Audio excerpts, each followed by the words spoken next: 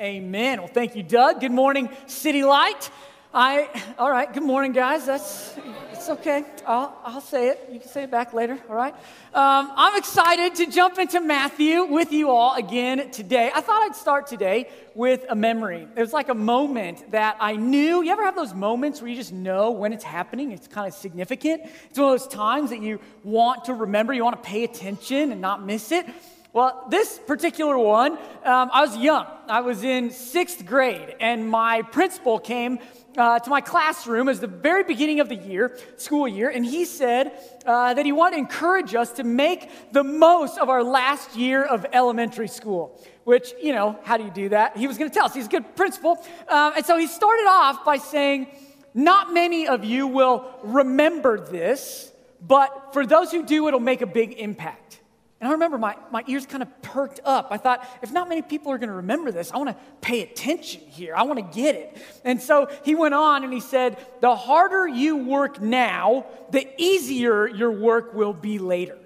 The harder you work now, the easier your work will be later. In essence, what he was saying was, hey, learn your multiplication tables and history timelines and English grammar now in 6th grade, and that will make algebra and Western Civ and paper writing so much easier when you get to high school and college. Put in the effort this year, and it will pay off for years to come. He's saying, my present is connected to my future. I should live today with tomorrow in mind.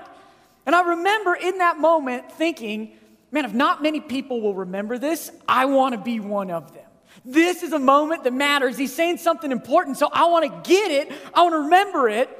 And friends, I think Matthew gives us that kind of an opportunity this morning. Jesus' words kind of draw us in to that kind of moment. And I just want to warn you from the outset, it gets intense, okay? Jesus is only days from the cross, and he ain't scared to shoot straight with anybody, okay? So I'm telling you now, buckle up, because we're going to see what Jesus has to say about how our present days impact our eternal future, okay? So let's catch up to where we are in Scripture, in Jesus' life. Just days before this conversation, Jesus had rolled into Jerusalem to cheering crowds that were praising him as God's promised king come to them.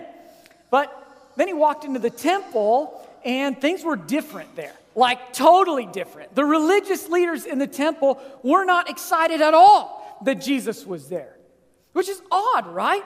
You would think of all people, they would be the ones that were most excited that Jesus had come. I mean, after all, they had spent their lives studying God's word and learning his law and doing their best to follow it. They had a genuine desire that other people would join them in following God's law. You would have thought that they would be thrilled that Jesus had come. But when Jesus rolled into town, his grace towards sinners kind of method, it just didn't jive with their style. And so they rejected Jesus. And in their minds, they thought rejecting him was the right and good thing to do. Now, they were genuine. This reminds me of when, it was a couple years ago, I asked my kids, we had a dandelion problem in my lawn. And so I asked the kids, hey, would you come out with me and help me pick these weeds? And so they walked out, and you know the first place they went? They went to all those stalks that grow up and they have that globe of seeds on the top, and they just blew all those little white tufts into the air, and they spread out across my lawn. They thought they were helping me with the weed problem. They were sincerely trying to help, but in reality, they were just reseeding dandelions all across the lawn, right? It was a sincere effort in the wrong direction. That's the scribes and Pharisees. They think they're following God, but in reality, they're rejecting his son. So in this chapter, Jesus speaks 7 woes to these guys.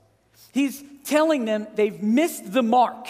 They're concerned with the wrong things. Sure, they've followed lots of rules. They pray loud, long prayers. They wear fancy clothes with long fringes. But none of that impressed God as much as it impressed each other. right? They loved to be the center of attention, to get the best seats at the church potluck, to have the highest titles behind their name. They'd become engrossed in a battle, a competition of false humility. It brings to mind a line penned by one of the greatest lyricists of my generation. His name is Weird Al. You may know his work. He sang a song called Amish Paradise, and in it he raps, "Think you're really righteous? Think you're pure in heart? Well, I know I'm 1,000,000 times as humble as thou art," right? He's saying, man, they're in a competition to see who is the most humble. If you're ever arguing that you're more humble or humbler than the next guy, you know you got a humility problem. All right? Weird Al knew it. Jesus knew it. And so he exposed these religious leaders' hypocrisy, saying, the scribes and Pharisees, they sit on Moses' seat. So do and observe whatever they tell you, but not the works they do. For they preach, but do not practice. Jesus is telling the crowds, these guys, they know God's law. They've studied the scriptures that God gave Moses. So when they talk about those things, listen up, listen in, that's good stuff, but they're not following any of it. So don't follow them. In other words, they don't practice what they preach. Jesus is just telling us that the religious leaders did not know how to practice what they preached, but Jesus did. Hear his words. He said, "Whoever exalts himself will be humbled, and whoever humbles himself will be exalted." Whoever exalts himself will be humbled, whoever humbles himself will be exalted. And friends, that's it. That's the line that I think not many people will hear and remember. Like actually soak in that and let it shape their lives. This is Jesus revealing to us the order of things in his kingdom. He's connecting our present to our future. He uses the verb will be. There's a future feel to that, right? He's saying that there's something that's going to happen someday, but it hasn't happened yet. It's going to happen in the future. Jesus is showing us how our lives today connect to a future day. And I would suggest to you today that what Jesus is saying is that our present days are connected to the future day when we will all stand before the judgment seat of God. On that day, two things will happen. On one hand, the humble, those who honor Jesus as king, who bow their knee to him, they will be exalted when Jesus welcomes them into the heavenly paradise of his kingdom. But on the other hand, the self-exalting, those who will not honor Jesus as king, who will not bow the knee to him, the ones who stand in opposition to him, they will be humbled when they are turned away from heaven and condemned to hell. Jesus is saying these present days are connected to that future day. Whoever exalts himself will be humbled, and whoever humbles himself will be exalted. Are you tracking with me? I told you this was going to get intense, okay? So buckle in because it just keeps going, all right? The 7 woes that follow this warning unpack what Jesus means by it. And so as we look at the list, I would just invite you, prepare your heart to do some self-reflection. As Jesus reveals the blind spots of the religious leaders in his day, let's just reflect and see if he doesn't reveal some blind spots in our own hearts in our day.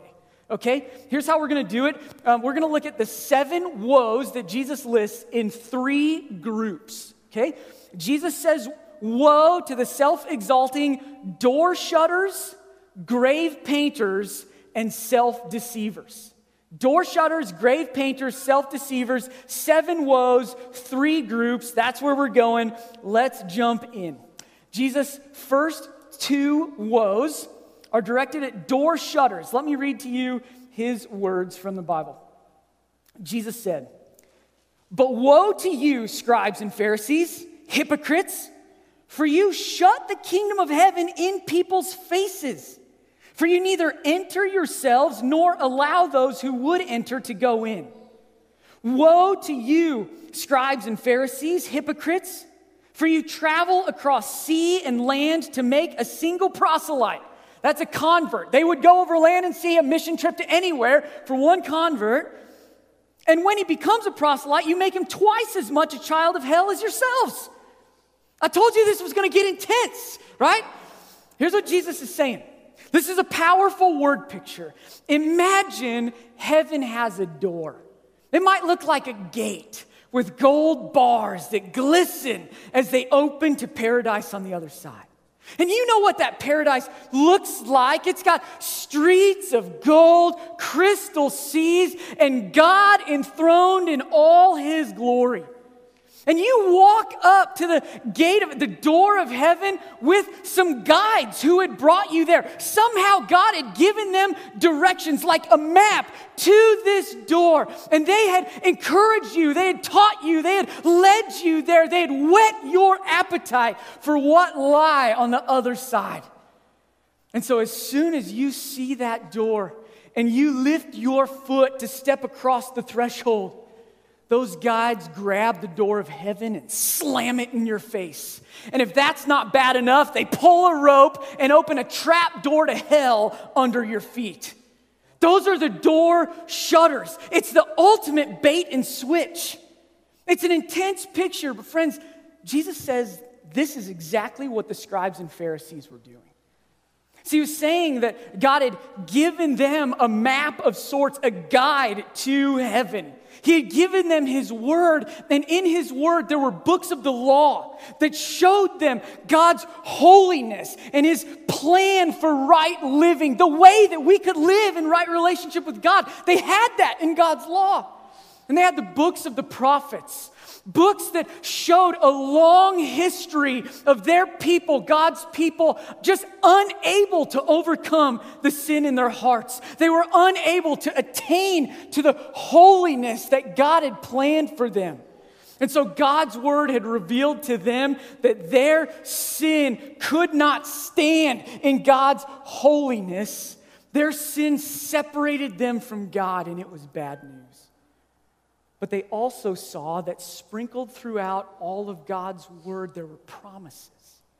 God had given promises that one day he would send a savior, a new kind of king who could bridge the gap between their sin and God's holiness. He could make right what they had made wrong. He would break the stranglehold of sin on God's people and welcome them into God's presence again. See, the scribes and Pharisees, they knew all of that. They taught all of that. That knowledge made them serious about their sin and set them up to watch for God's promised king who would welcome them into his kingdom.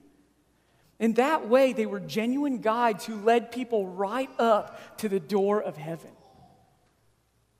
But when God's king did come, when Jesus, the Savior, showed up on the scene, they rejected him outright and encouraged their followers to do the same thing. And that rejecting Jesus ultimately was sincere effort in the wrong direction. They led people away from Jesus, and in doing so, they led people away from God's promised Savior. That's shutting the door to heaven and opening the door to hell. Woe to the door shutters. And so it's worth reflecting. Do you use what you know about God's word to point people to Jesus or away from him? I got to read some results of a Lifeway research paper. It's their 2020 State of Theology report. They do it every other year, and they just survey churchgoers like us to kind of see the water level of belief in the church today, America's church today. The results are telling. Let me read to you just a few of them. 30%, that's nearly 1 in 3, believe Jesus was a great teacher, but he was not God. The Bible says Jesus was God. Nearly half, 46%, believe everyone sins a little, but most people are good by nature. We'll talk about that in a minute. And again, almost half, 42%, believe God accepts the worship of all religions, including Christianity, Judaism, and Islam. Almost half believe there are all kinds of ways to enter God's kingdom. Beliefs like these are becoming ever more prevalent. And the problem with that is that they minimize the gravity of sin and our need for a Savior. You know what I'm saying? They just minimize all of that. And that is not far from where the scribes and Pharisees had gotten. In other words, they believed that following their rules made them generally good people. And if they could be generally good people on their own, why would they need a Savior? They just were no longer interested in looking for a Savior who would graciously forgive all their sins. Friends, they were sincerely trying to follow God, but their sincere effort was in the wrong direction. Let's never put our sincere effort in the wrong direction. Let's remember what the Bible says about sin and salvation. Lest we forget, can we just remember together this morning? Can we walk through it real quick? Here's from Romans what God says about sin and salvation. Romans 3:23 tells us, all have sinned and fall short of the glory of God. All have sinned. How many of us? Every one of us. It means there is not one of us who does not struggle with a sin-sick soul. All have sinned. And Romans 6:23 tells us why that matters, why it's such a big deal, why it's important that we don't forget it. All have sinned. Why does that matter? The Bible says the wages of sin is death. Here's what it's saying. The Bible says, it calls God the author of life.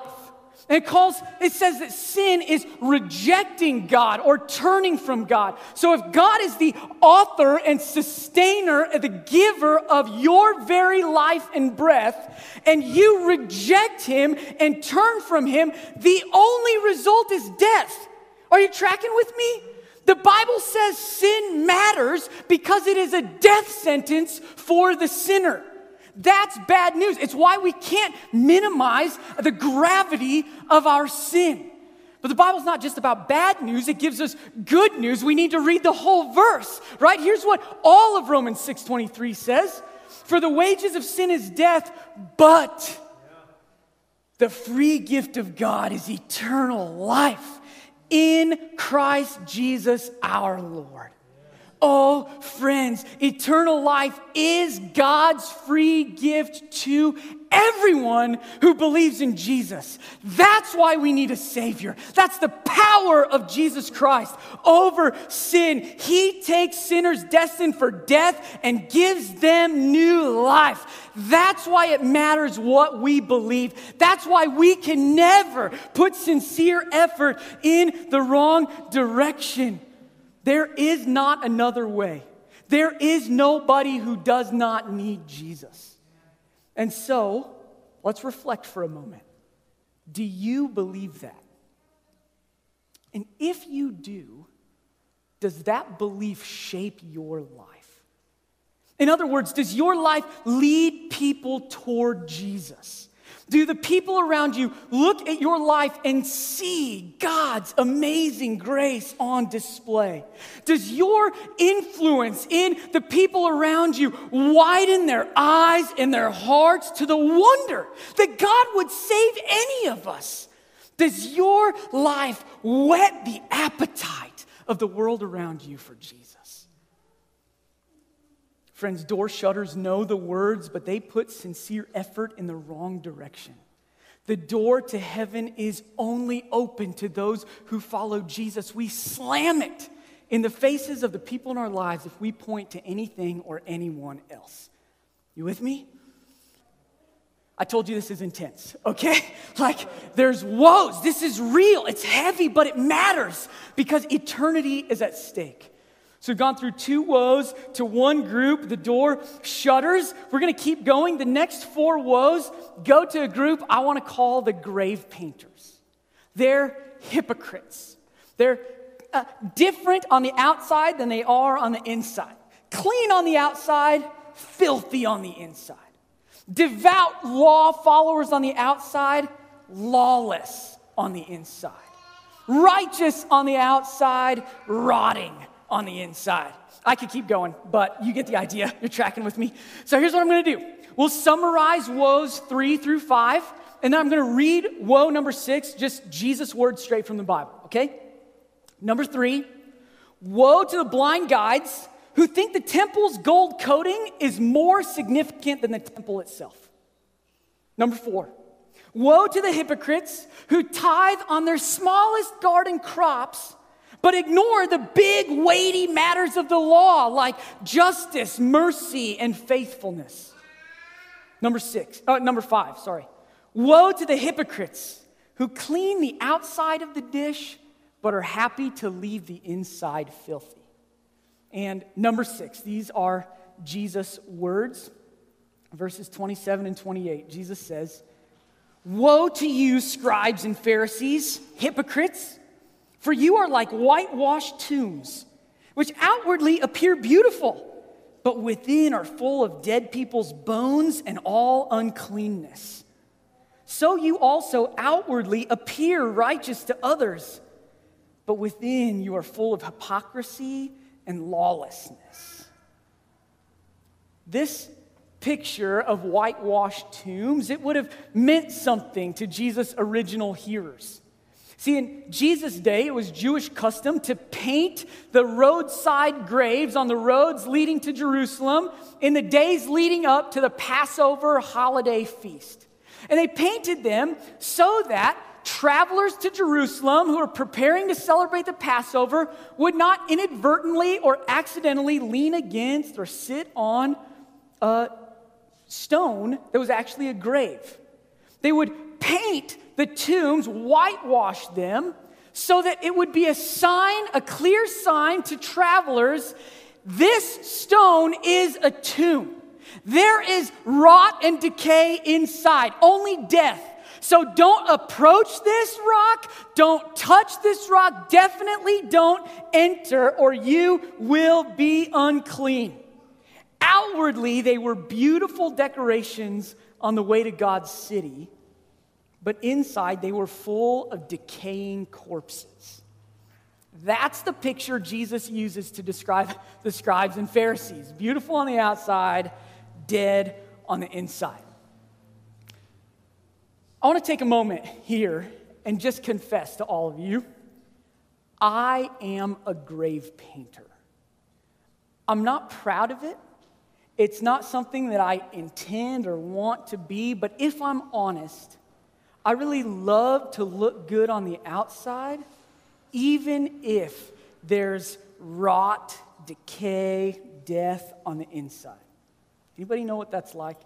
For me, this became clear several years ago. I was taking a statin drug for bad cholesterol. I was a young man, but my dad had a heart attack at 40 years old, and so I was on a statin drug already, and one of the side effects was it was hurting my joints. And that pain was getting worse and worse, to where it was waking me up at night. And so I went to the doctor to discuss my options. And as we were talking, I had heard that red wine helps some people's cholesterol. And so I pitched this to my doctor, and he said, yeah, for some people it works better than others, but at your age and your numbers, we could give that a try and see how it works. And so on the way home, I picked up a bottle of sweet red wine, and that night I poured myself a glass. I was 27 years old and had never had a drink of alcohol. And something interesting happened as I picked up that glass of wine, looked at it. I just started to feel guilty. And sip by sip, as I swallowed that down, that feeling of guilt grew and grew. In that moment, I realized that I thought not drinking made me clean on the outside. Not drinking had become a source of pride and self-righteousness in my heart. And so with each sip, I felt like I was drinking just dirtiness, condemnation, death on my life. I realized I was judging myself by the same measure that I had used to judge others around me. And it was hurtful, painful, bad. Not drinking made me feel clean on the outside, but on the inside, it made me think that I was better than everybody else. I'd made up my own rules about what the good Christian life looked like, and essentially I had painted my own grave. Now listen, I want to be clear here. There are lots of good reasons to choose not to drink. I'm not encouraging everybody to go drink today, okay? There's lots of good reasons not to. Maybe you're not of legal age. Maybe there's a history of abusing alcohol in your life. Maybe your friends struggle with that temptation more than you do, and you just don't want to put them in that situation. There are all kinds of good reasons that give glory to God when you choose not to drink. I'm just saying I didn't pick one of those reasons. I did not choose to not drink to glorify God. I did it to glorify Eric. I painted my grave to look good on the outside, and it fostered a heart of self-righteousness and judgment on the inside. I am, but by the grace of God, a grave painter. That's what the scribes and Pharisees did. They were concerned about swearing by the right things, tithing on even the littlest plants that they harvested, and they did all of that to look good on the outside. But Jesus said on the inside, they were full of greed and self-indulgence and lawlessness and hypocrisy.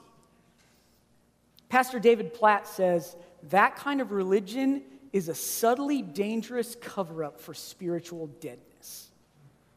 In other words, trying to clean up your life on the outside without inviting Jesus to clean you up on the inside makes you simply a whitewashed tomb. So, let's reflect for a minute. Maybe ask yourself questions like these. Have I bowed the knee to King Jesus in such a way that I celebrate him cleaning me up on the inside? Is there life and transformation inside me? Is there love and affection for Jesus at the root of my obedience?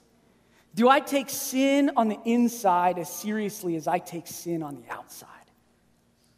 Grave painters clean up the outside while they die inside. And friends, I want to tell you this morning, that is not what Jesus wants for you. When you give your life to Jesus, he enters in, cleans you up, and gives you life from the inside out. Amen? Yep. He says, woe to grave painters who don't understand that. All right, we made it through 2. All right, we're getting there. We got one more. It's just as intense as the others. All right, we've gone 6 woes to the door shutters and grave painters. The last woe goes to the last group. I call them the self-deceivers. Let me read to you Jesus' words one more time. Here they are. Woe to you, scribes and Pharisees, hypocrites! For you build the tombs of the prophets and decorate the monuments of the righteous, saying, if we had lived in the days of our fathers, we would not have taken part with them in shedding the blood of the prophets. Thus you witness against yourselves that you are sons of those who murdered the prophets. Fill up then the measure of your fathers. You serpents, you brood of vipers, how are you to escape being sentenced to hell? Here's what's going on, all right? Last woe. The scribes and Pharisees, they decorated the graves of the prophets. It's probably not that much different than what we do on Memorial Day when we lay out flowers on the graves of those that we love. They would do that to recognize that those men buried in those graves were indeed prophets of God.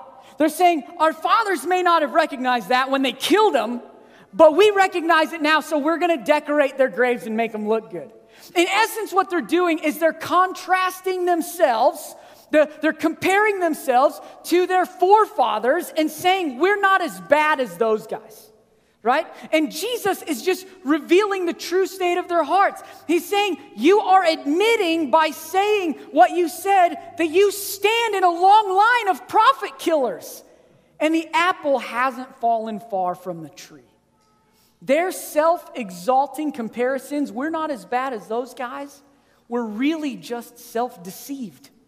They're saying, man, if we'd lived in those days, we never would have killed them, right? Because look at all the good stuff we do. Look how we decorated their monuments and their graves. Look how pretty they are. People are going to walk by and honor these prophets now. We're pointing people to them. Look how good we are and the good things that we've done. We're certainly not as bad as them. And Jesus is saying that kind of comparison game is dangerous. Because you may say, I'm not as bad as that guy, but it makes you no less a sinner. He says to the religious leaders that they are sinners by nature. It has been passed down to them from their fathers, and they are sinners by choice. Their plot to kill Jesus that they would execute just days after this conversation would prove it. They're sinners by nature and by choice. Comparison is a dangerous game because it makes you feel okay about the sin in your life, since it's not as bad as that guy. So let's do some self-reflection. Do we ever play the comparison game? You know what this is like. You might think something like, hey, looking at porn isn't that bad. Right? At least it's not as bad as adultery, right? It's just window shopping. I look but don't touch. I'm not that bad. At least I'm not as bad as those guys who do that stuff. Comparison like that is deceptive. Because Jesus never said, look, don't touch. He never said that was the standard that he set. He never said that's the kind of holiness God wants for your life. What did Jesus say? He said, everyone who looks at a woman with lustful intent has already committed adultery with her in his heart. Jesus' standard is different, and so comparing yourself is a dangerous game. That example and countless others like it show us that Jesus does not let us play the comparison game to excuse or explain away our sin. We can't do it. Self-deception is dangerous. Jesus said it would end with the Pharisees being sentenced to hell. Woe to the self-deceivers. 7 woes to 3 groups. Jesus is days away from the cross and he is not pulling punches. He gets serious with the people he's talking to. And somebody out there has got to be thinking, man, is there any good news in Matthew 23? Is it all this heavy? Does Jesus have any hope for us? If that's you, I'm with you. And I think he does. And so I want to close our time the way that Jesus closed this time. Let me read to you one last verse. This is Jesus' words. He said, "Oh, Jerusalem, Jerusalem, the city that kills the prophets and stones those who are sent to it. How often would I have gathered your children together, as a hen gathers her brood under her wings, and you were not willing." You know what Jesus is saying? He's looking out over the city of Jerusalem at people who've killed the prophets, their door shutters, grave painters, self-deceivers. And though they have rejected him, he does not reject them. Do you see the grace there? He longed for them to be close to him. And friends, I want to tell you, he still longs for that today. Remember how he started. He said, whoever exalts himself will be humbled. That's the 7 woes part. That's the bad news part. But he didn't end there. He said, and whoever humbles himself will be exalted. That's the good news part. That's the mother hen-like part. Like a mother hen that longs for her little ones to be close to her so that she can spread her wings over them to protect them and lead them into safe places. Jesus longs to have his people close to him. Sinners like you and me, so that he can spread out his wings over us and protect us from the effects of sin in our lives and in our eternity. He longs to have us close and protect us so that he can lead us into heaven, into his kingdom, into paradise for forever. Friends, that is good news. It means the intensity with which Jesus pronounced these 7 woes matches the intensity of Jesus' love for sinners. It means the passion that we see in these last days of Jesus is the same kind of passion Jesus has for us for all time. Friends, this is a moment I don't want anybody to forget. Do not miss it. Jesus is speaking to you today. If you are willing to follow him, he is willing to forgive your sin. And that means he invites you into heaven now and forever. And so, friends, follow him through the open door. Don't clean up the outside and minimize the sin inside. Confess it. And let Jesus make you clean from the inside out. Oh, friends, Jesus will save you from sin and all of its effects. He is God's promised Savior and King now and forever. Our present days are connected to days in eternity. We live today with tomorrow in mind, so here it is. Humble yourselves today. Bow the knee to Jesus, and He will exalt you forever. There is no good news like that, amen? Let's pray and thank Jesus together.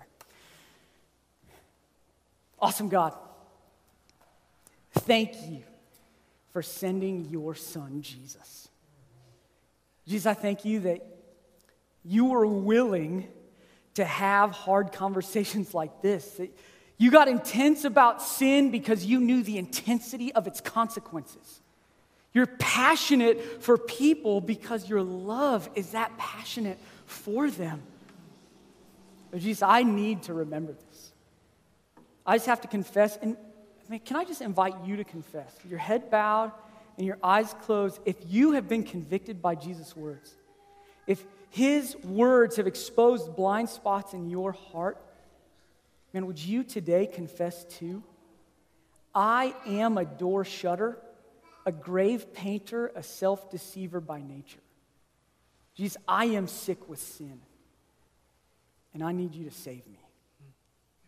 I can see and feel just the death and decay of sin in my heart, and I'm so prone to clean up the outside without ever addressing the inside. Jesus, would you forgive me for all the ways that I turn from you? I look for righteousness, for cleanness, for honor, in so many other places. Jesus, would you forgive me? And if you can pray a prayer like that, whether you've believed in Jesus forever and you just, for your whole life, and you just gotten to the place where, man, I've become comfortable with my sin. I feel like I've gotten to a good place, and so you kind of just walk on autopilot, distant from Jesus in your life. If that's you, run to Him. He longs to have you close. Confess that sin, and He will take it away from you, forgive you, separate it as far as the east is from the west.